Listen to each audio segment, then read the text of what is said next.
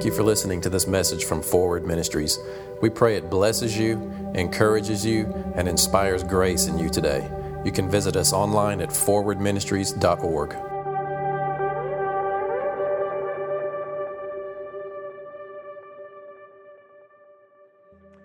But this idea of completeness in Christ, so we're going to do a 10-week series, this is number 2, on the core beliefs and values of really just, I think it's gospel, but it's tailored to what this church is about. Those of you that have been through the Welcome to the Family e-course online, you would have already seen this, not as expanded as I'm going to. So this one is on Jesus is enough. So I've just been thinking about all week about Jesus is enough. And there are so many different areas. Like today I'm going to touch on for forgiveness, for righteousness, for acceptance, in ministry. Those are the 4 areas that I'm going to cover. But further down when I talk about the gifts and some of the supernatural stuff that we stand on here, I'll talk more about gifts specifically. But this week I was just thinking about, believers need to know that with God, you are as complete as He needs you to be. Come on. Because you're in spirit with Him. And when I say in spirit, I don't mean some hidden mystical dimension that you're like part of your being is over off some other place. To be in spirit means to be in life. Now, there is an unseen element of God, right? We can't boil everything down to our understanding. There is that invisible dimension. Personally, I think it's just further along the spectrum of life than we are here. Yeah. Like the infrared is higher. Your human eye can't see infrared. And there are certain frequencies that you can't hear. The humans can see a certain section of the light spectrum and hear a certain section of the sound spectrum. Well, I think we can only consciously understand and interact with a certain spectrum of the life spectrum. And heaven is not detached from where we are. It's just a higher place than this life that we're experiencing, a little section of life. And God is over here at the highest level that you can possibly experience of life. And you have to be changed so that you can slide down that spectrum and resonate in that frequency, so to speak. You know what I mean? To be able to tune to that where He is along that life spectrum, you got to shed death. Ultimately, you're going to have to shed your mortal body. Who's looking forward to that? No more pain. So much has been robbed from the believer, making you feel like God has opened the door to heaven with Jesus, and He's standing there inviting you in, and the more holy you behave, and the more miracles you can perform, and the less you engage in sin, the closer you get to that door. Right? Or the closer you get to this place of holiness in Christ. And what's really actually true of you is this. When you say yes to Jesus, you are inhabited by the life of God. You were dead in your sin, cut off from God, not able to live with Him in that eternal state of life. But when you say yes to Him, you get a new life source. You get a new inner man, a new inner being, a new heart.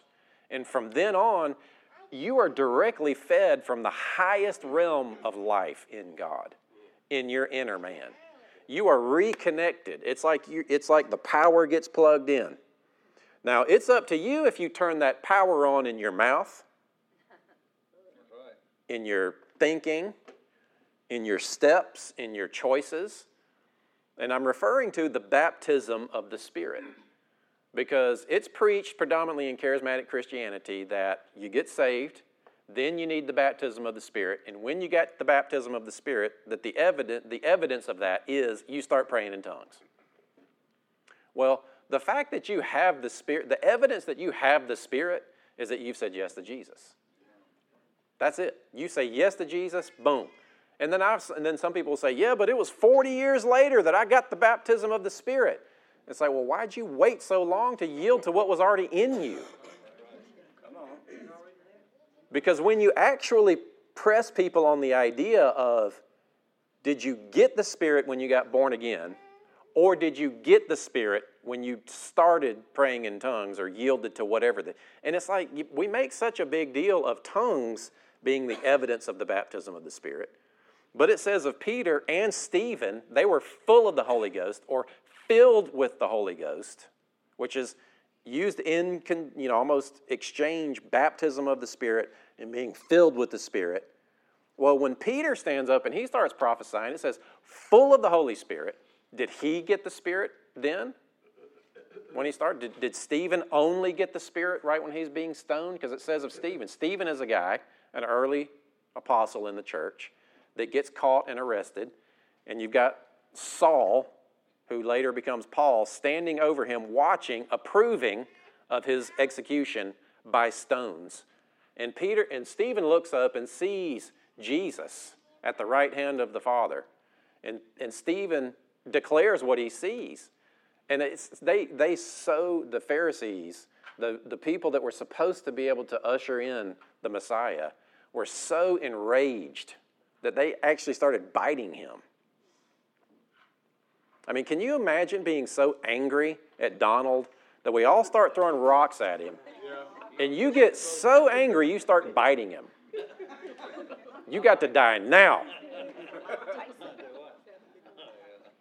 I mean, I just like to kind of bring to life some of these pictures, you know what I mean? Because it's not like we read the Bible with these rose-colored glasses on and we miss some of what's... Well, so in that moment, Donald looks up and full of the Holy Spirit, the Bible says, he declares what he sees in the heavens. Did Donald get the Spirit then? No. Or was he yielded to the influence of the Spirit that was already within him then?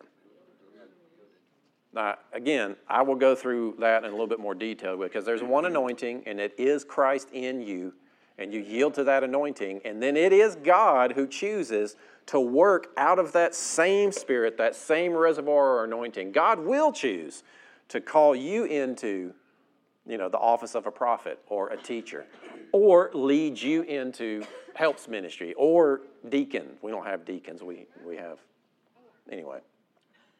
You see what I'm saying? The same Spirit that works all in all is in you, in fullness, in completeness. Amen. There is not one thing that you lack from God. Not one thing. There's nobody that's more holy than you. They might behave more holy than you because they are more yielded to the Spirit than you in that area. So if there's anyone that is more spiritual, it's the person that is yielded to the Spirit more, but you have the exact same Spirit. So you have to know this because most believers are sitting there wondering, well, what does God want from me? What am I supposed to do? I wrote some questions. Am I doing enough? Am I doing enough? You ever felt that way? Yeah. Am I doing enough? And there's a whole lot of thinking that goes into that idea. Am I doing enough? Or have I done too much wrong? I'm telling you, people question their salvation every day because they look at their behavior. Have I done too much wrong? I'm not where I'm supposed to be. And then, am I good enough? You ever wondered that? Am I good enough? Am I good enough for heaven? Am I good enough? Now, we all know the answer. No, Jesus was good enough for me. And you get an A+ for that answer. Well done. However, in your life, when you are praying and you're dealing with a life or death situation. You are dealing with the darkest depression that could possibly be experienced by a human. You're dealing with insurmountable debt, or unsurmountable, is that right? Unsurmountable debt. Everybody's looking around. More debt than you know what to do with, than you think you'll ever be free from. You know what I mean? And you pray. Usually, you're going to evaluate what kind of person you think you are when you start praying through a situation like that, don't you? Are you with me? Yep. Yeah. When the rubber meets the road and life happens and you need to experience what God has given you in Christ, you go through this self-evaluation process and it's usually based on your performance. You do it We do it all the time. What we must do in that situation is understand, yes, my behavior is important. Yes, I might have some things that I need to change and clean up and repent from and seek ministry on, whatever it is for me to experience, but I start from the place of completeness in Christ. Jesus is enough, is what we're talking about. You know, we have this just kind of journey that we call it, to go from believer to disciple to servant to leader. And it's not like you can't be a leader without being a servant. You know what I mean? It's not like a progression. You got to be one before you're the other. However, I do think that there's a major process from going believer to disciple. A disciple is someone, you know, a believer comes in and says, I believe this stuff. I'm going to heaven, you know, hold my beer. Because I got some life to do. You know what I mean? It's like, I'm good. I'm good. But the disciple says, all right, I'm thankful that I'm saved. I'm thankful that righteousness is a free gift because I have said yes to Jesus. However, I want my life to be different. I want to walk in the holiness and the righteousness that God has given me. I want to fulfill my call. I want to touch my city. I want my family to know God. You know what I mean? A disciple says those kinds of things. And a disciple then disciplines themselves first. You know, discipleship is not when you show up for a class on Wednesday night and you take notes. That is a tool that could facilitate discipleship, but discipleship is when you discipline yourself or you allow the Holy Spirit to discipline you, which happens this way is He reminds you of what the truth already is, who you are in Him. That's discipline. God disciplines you with His Word and with His Spirit in your inner man so that you connect with who you already are. Then He will start talking to you about what's going on outside. He's like, all right, look, this is who you are. Like Jesus did with the woman caught in adultery that they tried to kill. He's like, all right, I don't condemn you. You're free. You are God. You got to, get this. God in the flesh, the one who could have said, done, you're dead. You deserve death under the law. That was her sentence. That should have been her sentence. But God, standing in front of this woman who was caught in adultery, drug in front of the church, they say, what are you going to do? He says, look, those among you without sin, cast the first stone. So He deals with the accusation. That's what Jesus has done through His death, burial, and resurrection. He has cleared the slate of accusation against you. She was just caught in adultery. You know what I'm saying? There's kids in the room. I don't want to go too deep into that, but think about that for a minute. Just caught in the act of adultery.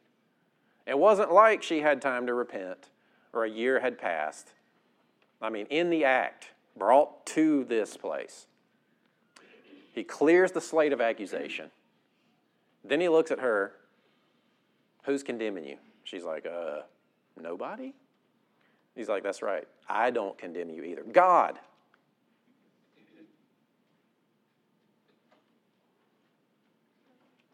Are you with me? I want to make sure you see this point because this is you standing in front of God.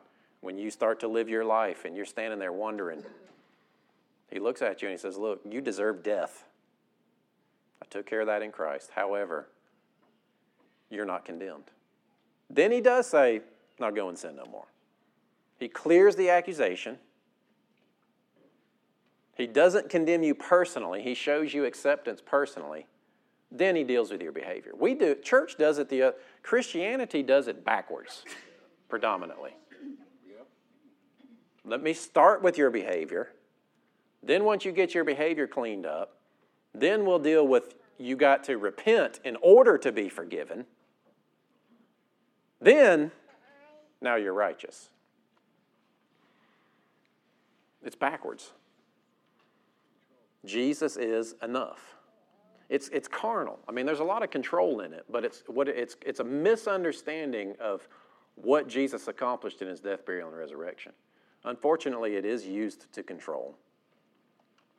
But it's a misunderstanding. So you starting your day, you got to wake up and you got to know, now this doesn't mean that anything that you do is not going to affect you, so therefore you can just tread on into that behavior that's bringing death into your life. That's not godly. No, I mean, no honest person that gets a hold of this message in their mind actually says, "Phew, there's my license to sin. Been looking for that thing, you know."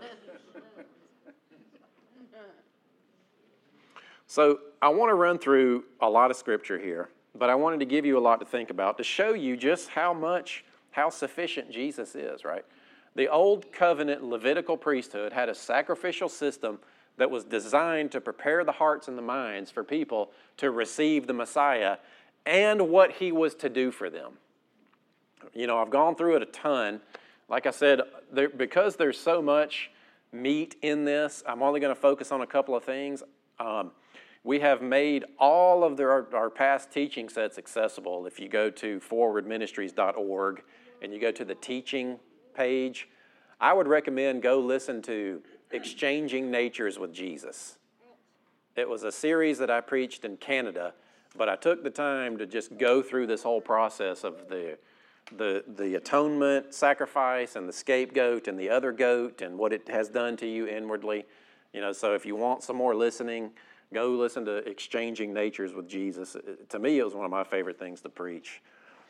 But today I want to focus on a couple of these to leave you with understanding Jesus is enough. You know, that's the thing. Walk out of here with, think about that Jesus is enough. First off, he's enough for you to be forgiven. Colossians 1,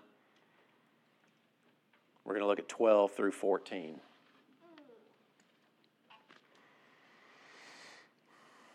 Giving thanks to the Father who has qualified us, who has qualified you to share in the inheritance of the saints in light.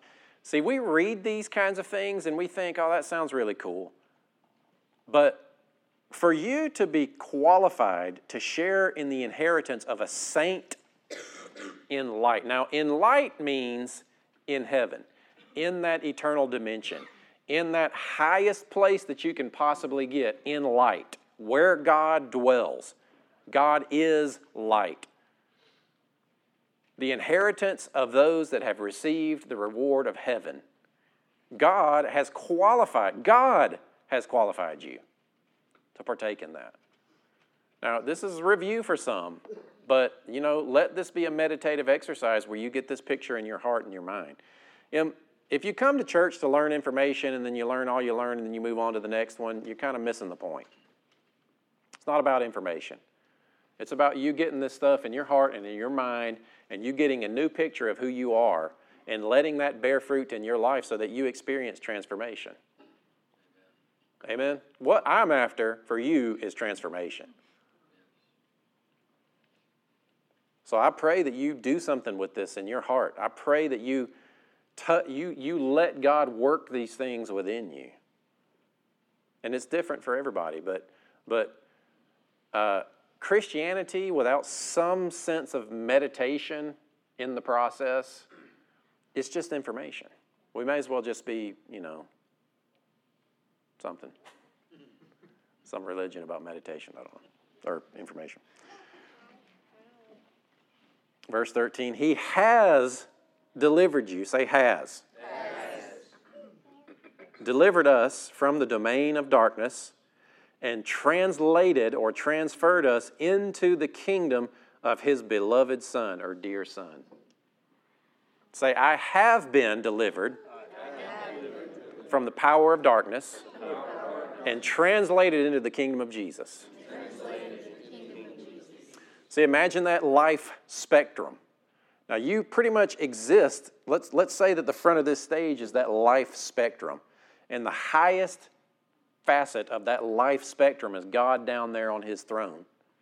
And here is separation from God and utter darkness. And you're somewhere here in the middle living in this flesh body, connected to this life source. However, anything in this darkness, it can't touch you. Now, you might let it touch you because you look over there and you're like, hey, that looks pretty good. I think I might want some of that darkness in my life. Now, you don't do that consciously, but you let the world touch you, and then you start thinking along. Now, real things might happen to you.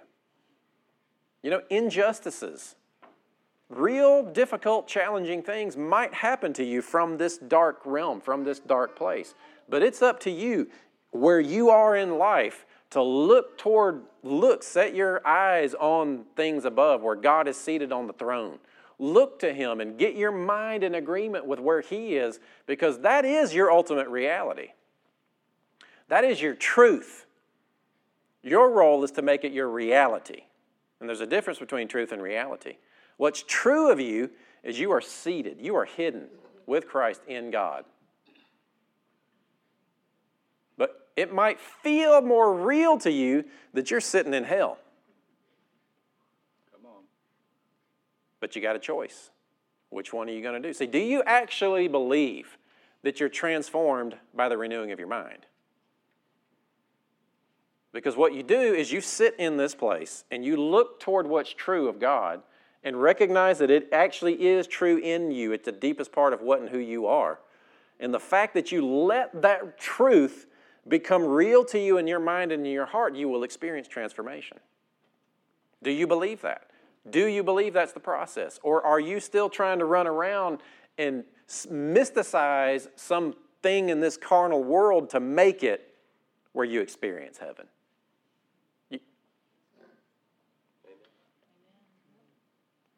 He has delivered us from the power or the domain of darkness. And we're not just talking about demons. That is like the least of what he's talking about. He does address that a little bit further down. But the darkness that you've been delivered from is your own darkness, death. Your own thought processes that lead you to depression. Your own choices that lead you to that repetitive sin habit. That has no power over you. You are not under sin, you're under grace. The power of the living God is the authority over you. And bring yourself into that agreement in your mind and in your heart so that you actually live in that kingdom. Am I being too serious? There's a lot of response. People hear this kind of message and they're like, I'm going to go back to the Baptist church. It was easier over there. I just repent every week, and I know that I've had people say, it's like, man, I wish I didn't know this. Yeah, I've had people say, I wish I didn't know this. It was easier when I didn't know this. Don't let yourself think that. I'm telling you, if you think that, you're missing what grace really is. I mean, this reformed theological thinking that says every person is depraved, and even when God chooses to save you, you're still depraved. That's demonic, because that gives you a license to sin. It tells you you've got an excuse for your sin. You're depraved. You are a sinner. God winks and says you're saved by grace, but you're still a sinner. That is a lie. I mean, that is a huge lie in the doctrine of Christianity. And that's a big one. I get in trouble over that when people get mad. I'm telling you, you'd be surprised. These people that tout themselves as Bible scholars, that know the Bible, because, that Holy Spirit stuff stopped 2,000 years ago, get really upset when you start talking about that you are actually righteous now.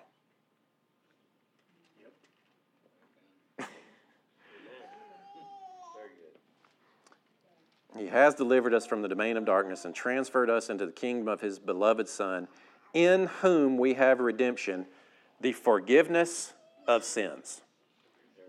Your forgiveness of sin is in your redemption. Amen? Amen. Your forgiveness of sin is not in your repetitive repentance. Amen. Going to God and asking for more forgiveness. God has forgiven you in Christ. Completely. God has, just like Jesus did with the woman at the door. He cleared the slate of accusation. He did not hold her sin against her. Then he challenged her to not continue in that sin. That is how God deals with sin every time. He didn't say, "Do you repent?" Okay. Well, I'm not sure if I believe you. He didn't say, "Do you repent?" I repent. Okay, here, you're forgiven. He said, "Look, I'm not condemning you." He expressed forgiveness. He had the authority to forgive her sin, and he demonstrated it first. And then he dealt with the behavior. I'm pounding. I'm like hitting this thing today. I'm telling you, this is more for just us. Huh? Don't hurt your hand. I know. We don't need another injury. Can you hurt yourself when you're under there? Nope. To be forgiven is in your redemption. So why do you confess your sin? Well, confess means to say the same thing. So you say the same thing about your sin that God says about your sin. First, it's got no power over me because I'm under grace. It's not being held against me. But then you also confess about your sin. This is killing me. I don't want this anymore. God, help. I need some grace. Not forgiveness, but power to overcome it. So, forgiveness, and then you are complete in Him. Jesus is enough for righteousness. Romans 3, let's look over it. Again, I'm going to go ahead and kind of read through the rest of these scriptures here just to get the thinking in your mind. And most of you know this intellectually, and I pray that it's actually becoming a reality in your life. But you guys are equipped. You guys are full of this message, and the people around you need to hear this stuff. That is what we are to be doing, is making disciples. We are disciples that are first and foremost letting God discipline us with His truth in our identity. We're going to discipline our lifestyles so that we are not treading underfoot this salvation that He's given us because we value it. And then we're going to go into the world and help people understand these concepts. Amen? Amen. I hope that's what happens. Romans 3:21. I'm going to read that one because I'm not sure which translation I have here. But now the righteousness of God apart from the law. Ugh. You would... How can I say this? I mean, just that. Think about all the sermons that you've heard on righteousness. And I'm really not trying to say we got it all figured out, we're right, everybody else is right. It's not about that. I'm just reading a scripture, and I'm thinking about what people are told about righteousness. But now the righteousness of God apart from the law. Does that mean we shouldn't keep the law? No. Does that mean I can it's weird where people go when they hear something like, and we're just reading a scripture.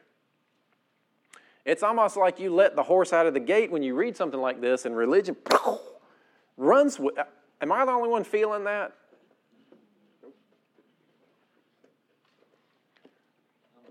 The righteousness of God apart from the law is revealed, being witnessed by the law and the prophets. So in other words, everything from God testifies that there is a righteousness apart from the law,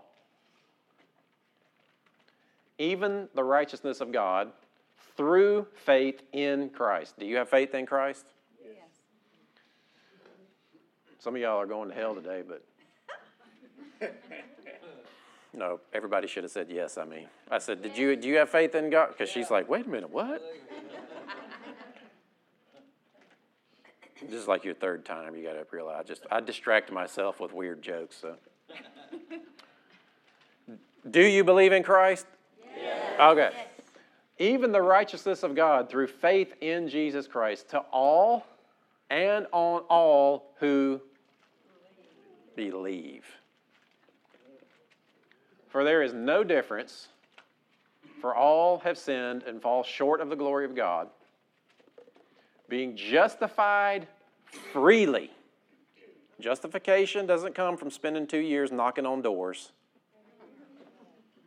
It doesn't come when you finally figure out how to quit sinning.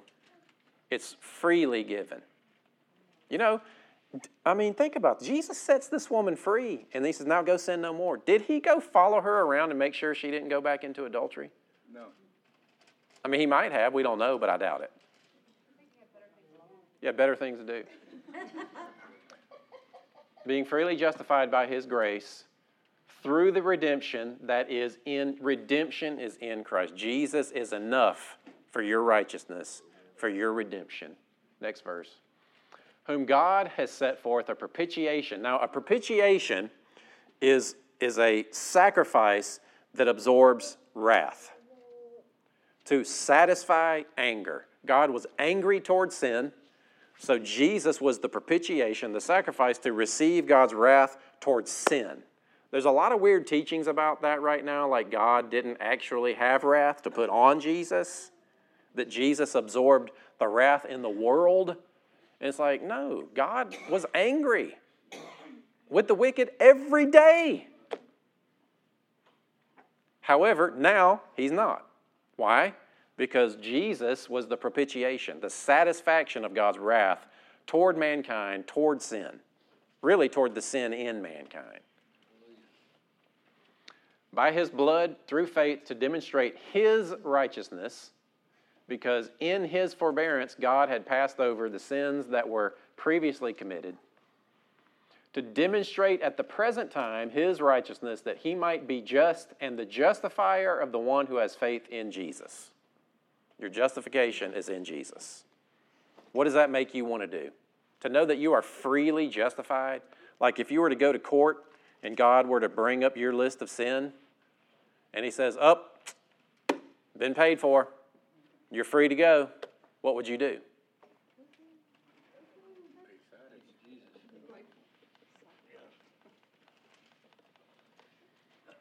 Colossians 1, we're going to pick up where we left off here. What he does here in Colossians is like my favorite book. But what he does here, what he's about to do, is he builds the picture. First he says, you're qualified to be a partaker of the inheritance of the saints in light. And then he goes through like what would be called in theology, Christology, or the study of Christ. Who is Christ? What is Christ? You know, let's study Christ. This is a master class on who Christ is. Now, if you read it, see, because we get caught up on these different things and we wonder, you know, we segment it because it's been split into books and split into verses, and we miss the congruency of what's happening here. But he says, you're qualified in him. Let me tell you who Jesus is, and then let me remind you again that you're in him. So when he's painting this picture of who Christ is, you have to take it personally because you're in him. So he paints Jesus as the all-sufficient one, the supreme being, and then he shows you how you're in him. Do you see that? I mean, and it's so important for you to understand Jesus is your sufficiency. He is enough, and you are enough in him. So here we go.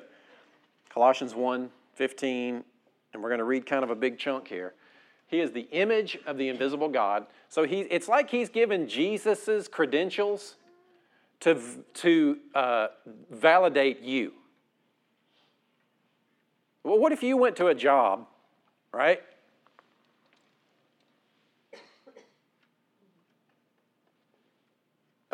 Ryan's a pilot. Ryan, raise your hand. Ryan's a pilot. Let's say you went to Delta. Maybe you've never even stepped on an airplane. You went for a job interview. It's like, I'm here to fly the planes. You ever flown a plane? Nope, never flown a plane. But I got Ryan with me. He flies planes. All right, good. Take off. No. You know what I'm saying? His qualifications got you the job, and you start flying the plane. I ain't getting on that plane, but it's as ridiculous or scandalous for you, for the credentials of Jesus to validate you. Do you see that? Did that make sense to you? Who Jesus is validates you before God. Because he designed it for you to enter into his own presence through Jesus' credentials. Is he I mean, how powerful. Now, as you enter in, he does a deep, serious cleanse so that you can be in that place eternally, you know what I mean? But you still have this flesh body that you got to deal with and let it be touched by the deep cleansing work that he's done when you enter Christ. You know, it's almost as if you step into that cockpit, and when you step into that cockpit to fly that airplane, everything Ryan knows just goes into you. Sarah used to have, you ever seen Neo? Yes. The Matrix? All roads lead back to the Matrix, right? Yeah. So the one, when they're plugged back into the Matrix, which if you haven't, who has not seen the Matrix? Oh, man. All right. Let's just say this. There's a computer program that people's minds are plugged into, and they think that's the real world. And there are people that have been set free from the computer program, but plug themselves back into the program to go set other people free from the program. Right? So it's like hooking your brain up to a computer, going into that world, and bringing people out so they can be in the real world. So in that computer world, when they need to like fly a helicopter or they need to know something, they call back to outside the matrix. And it's like, hey, I need to fly it, blah, blah, blah, blah. And they download how to fly it, and then now you know how to fly it. You know, that's like what's happened. We get the mind of Christ. Right. You get the heart of God. And you're equipped and fully empowered and accepted by God to now live this life. You can fly that plane into the ground if you want to. You know, you forget your training. You forget what's happened to you. You forget who you really are. I did a series on that not too long ago about, you know, when you're not displaying all the godly characteristics that God expects of you, it's because you have forgotten you're forgiven. What Christianity is a pursuit to just acknowledge everything that God has done in you through Christ, not try to gain and earn and live up to something. So the credentials of Jesus validate you. Let's go back to this Colossians 1. He's the image of the invisible God, the firstborn over all creation. For by him all things were created that are in heaven and on the earth, visible and invisible, whether thrones or dominions or principalities or powers or anything. All things were created through him and for him. And he is before all things, and in him consists all things. Are you getting the picture here? Jesus' credentials validate you. And he is the head of the body, the church, who is the beginning, the firstborn from the dead, that in all things he may have the preeminence. For it pleased the Father that in him all the fullness should dwell. I mean, Jesus is powerful.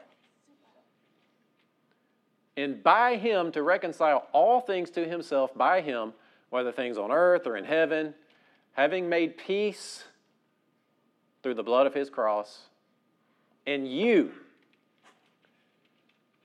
All right, now that we understand who Jesus is, and you, say, and me. And me. Were once alienated and enemies in your mind by wicked works. Now has he reconciled. Say, I'm reconciled. I'm reconciled. I'm justified. I'm justified. I'm righteous. I'm righteous. Because Jesus is enough. Because Jesus is enough. In the body of his flesh through death to present you holy. This is, I see this picture so much. Jesus comes up out of the grave with his own blood. He enters into the heavenly holy of holies. He sprinkles it on the altar before the Father. He casts Satan out of heaven. No longer does the enemy have access to the throne of God. And then he turns to the world and he says, all right, who wants it? And then you say, I do. And it's like he picks you up and he carries you into that heavenly holy of holies down here to the throne of God. And he brings you in and he says, I'm presenting this one holy. Come on. You are in the arms of Jesus, being presented to God as holy and blameless and above reproach, or unblameable, another translation. In this place, nothing sticks to you. You're like Trump on Twitter. It just don't stick. No matter how bad you mess it up, it ain't sticking. The world is going to try. I mean, seriously. Does that mean it's okay to continue in sin? No. Does it make you want to? No. It's weird to even think about sin when you're standing here laying in the arms of Jesus, right? Yeah. Before the Father, I mean, sin's the last thing on your mind. You don't even remember. It's not even who you are. It's dead and gone. Amen. Next verse. Now, if there is a condition to your salvation, it's this, that you stay in faith. We'll give it that. Can you lose your salvation? Well, I don't know. This says continue in the faith. So all of that's true of you if you stay in the faith. I'm staying in the faith. How about you? Amen. Grounded and steadfast, and are not moved away from the hope of the gospel which you heard. Well, I want to go into the deeper stuff. Well, I'm going to stick with the hope of the gospel. Which you heard, which was preached to every creature under heaven. Whoa, wait a minute. Okay, I'm just going to keep on going on that. No. Of which I, Paul, became a minister. Wow. Jesus' credentials validate you. Colossians 2, verse 9. Are you enjoying it? Are you I mean, because see, here's the thing. People, and I was talking to somebody, and it's like I get these emails, right? And I love responding to people because God gives me just some very clear things to give to people in Colorado or all over the world, really. I get these emails. And there was one that came in recently, and it was like this whole list of all the things that this person had been through. And what drops into my heart is focus on Jesus.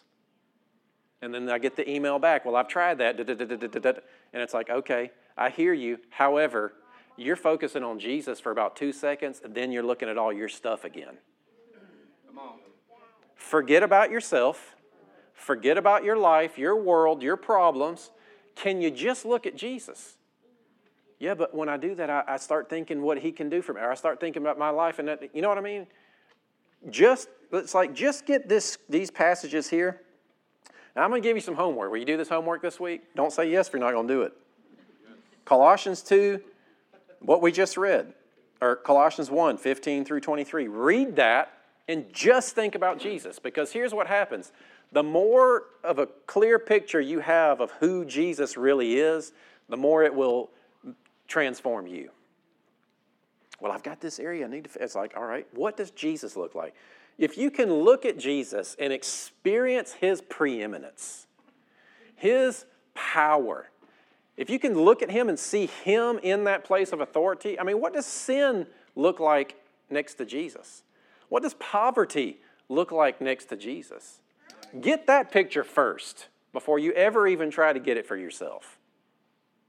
Are you with me? Yes. Whatever it is that you're dealing with, see Jesus in his power, in his preeminence, in his domain, in his authority, and then look at what it looks like for next to him. And then trust that the Holy Spirit will help you understand and how that works out into your life. You know what I mean? It's not a magic formula. Just look at Jesus. Trust him. Believe who he is. Amen? Colossians 2. And I know I'm going long. Colossians 2:9. For in him dwells all the fullness of the Godhead bodily. Everything is in him. There's nothing out there that's not in him of God. And you are complete in him.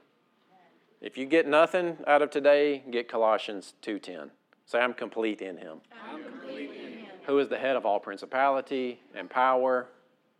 In him you are also circumcised with the circumcision made without hands, by the putting off of the body of sin, of the flesh, by the circumcision of Christ. And this is talking about that. This is where you get that new heart. God performs that circumcision on you, takes out that dead body, that inner man that was dead and cut off from God, and gives you a new heart.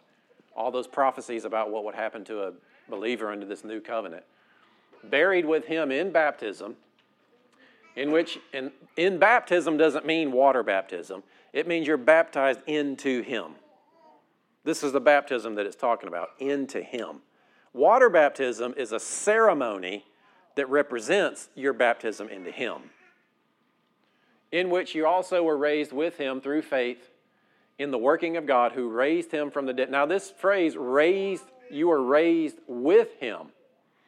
doesn't mean you were resurrected. It's not talking about in the future when there's the resurrection. It's talking about in the place of authority. Remember the list?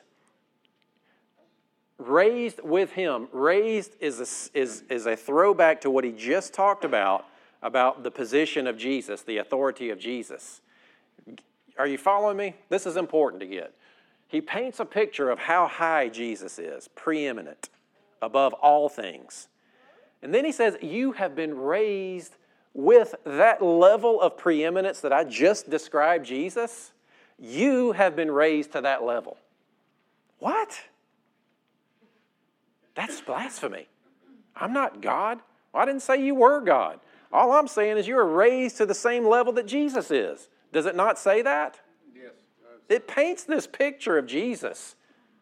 High as high can get.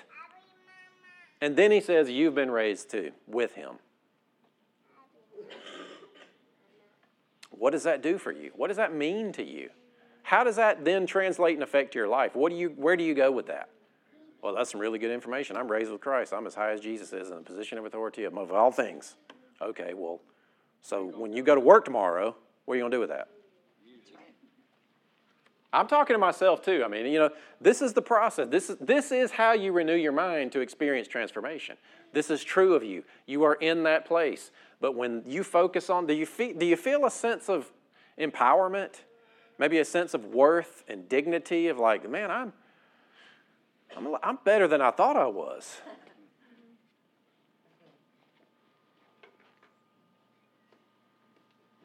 Who raised him from the dead, and you being dead in your trespasses and the uncircumcision of your flesh, he has made alive together. Say, I'm alive with Christ. Having forgiven all your trespasses. Having wiped out the handwriting of the requirements that was against us, the law, which was contrary to us, and has taken it out of the way, having nailed it to his cross. He fulfilled the law. Having disarmed principalities and powers, remember he started, you're delivered from the power of darkness. This is one way that you're delivered. He disarmed them. The enemy comes, he's like, I'm here to fight. Where's your weapon? I don't have one. But I'm going to lie to you, and you might be dumb enough to believe me. That's about all he's got. He made a public spectacle of them. And Psalms is so, you go into Psalm and you read about those prophetic passages of David prophesying what the Messiah would have experienced in the grave, and you see him declaring what happened. It's incredible. He made a public spectacle of them openly, triumphing over them in it. I don't know how far we're going. There we go. That's enough, apparently.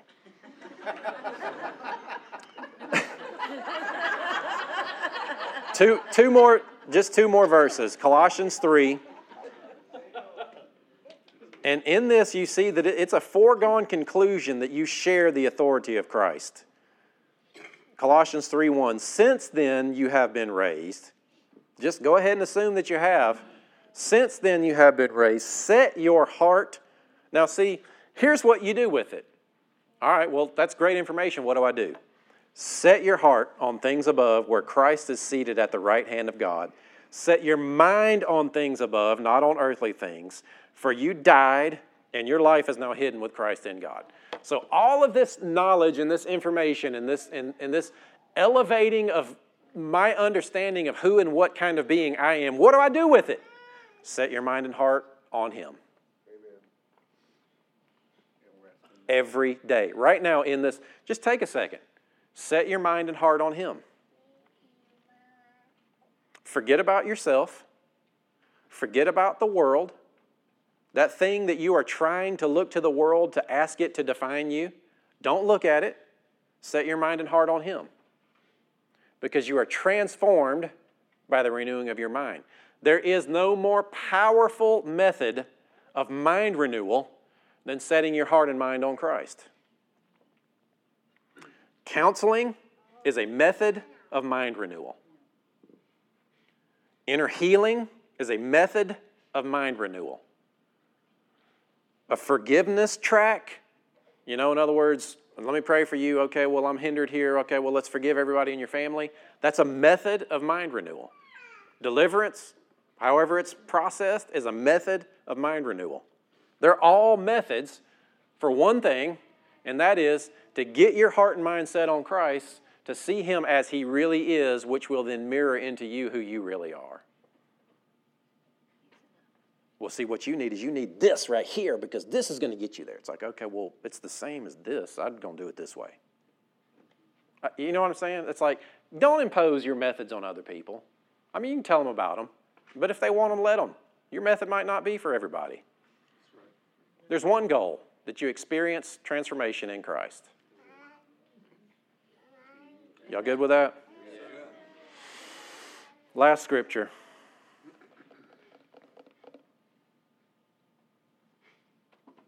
Second Corinthians 3:5 and 6. Jesus is enough. He's enough for your acceptance. He's enough for your forgiveness. He's enough for your righteousness. And He's enough for you as a minister. 2 Corinthians 3:5. Not that we are sufficient in ourselves to claim anything as coming from us, but our sufficiency is from God, who has made us sufficient to be ministers of a new covenant. You're not a prophet minister, a deliverance minister, a preacher, teacher, pastor, evangelist minister. You're a minister of the new covenant. You might function in an office. You might use the gifts.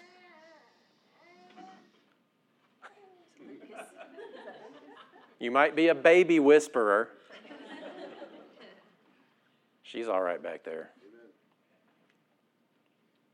See, she just needs some attention. She got some attention. She's good. Who has made us sufficient to be ministers of a new covenant, not of the letter, but of the Spirit. For the letter kills, but the Spirit gives life. The Spirit gives life.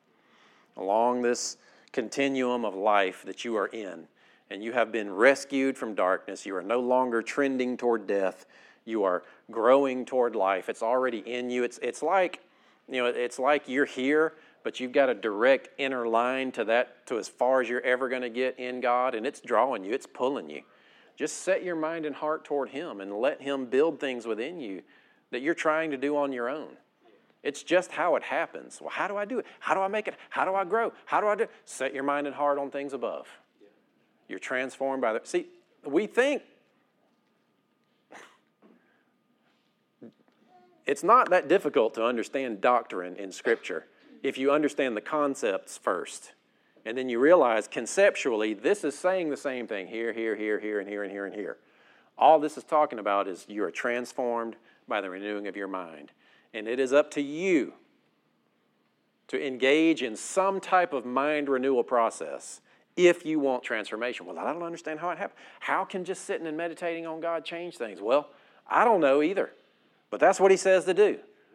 What I know is that it changes you, and then you change your reality. You don't need an external move of God.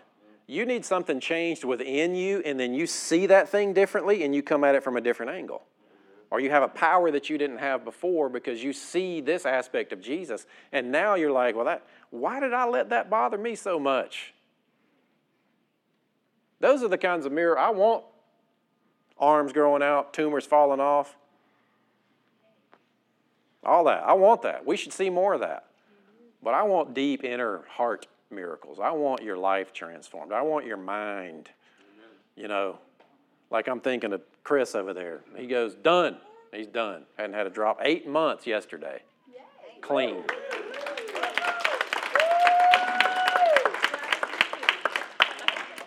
And, as far as I know, hadn't even been a struggle. Almost a year for you, isn't it? I don't know. Oh, she's like, That's what I'm after. I want you to sit here and listen to this stuff and think, oh my goodness, it could be so much better for me. I am going to trust who Christ is in my life. But here's the thing. Go ahead and make the commitment that you're going to take this stuff into your life as well. Into your home, into your family, into your workplace. That's the way it works. That's the way the kingdom is increased, through you. Jesus, we thank you so much.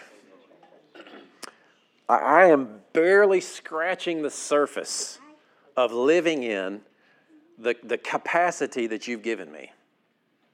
barely scratching the surface. And I don't want that to create a sense of heaviness. It's an invitation into a vacation with you, really, is what it is. There's so much to see. There's so much to experience in you.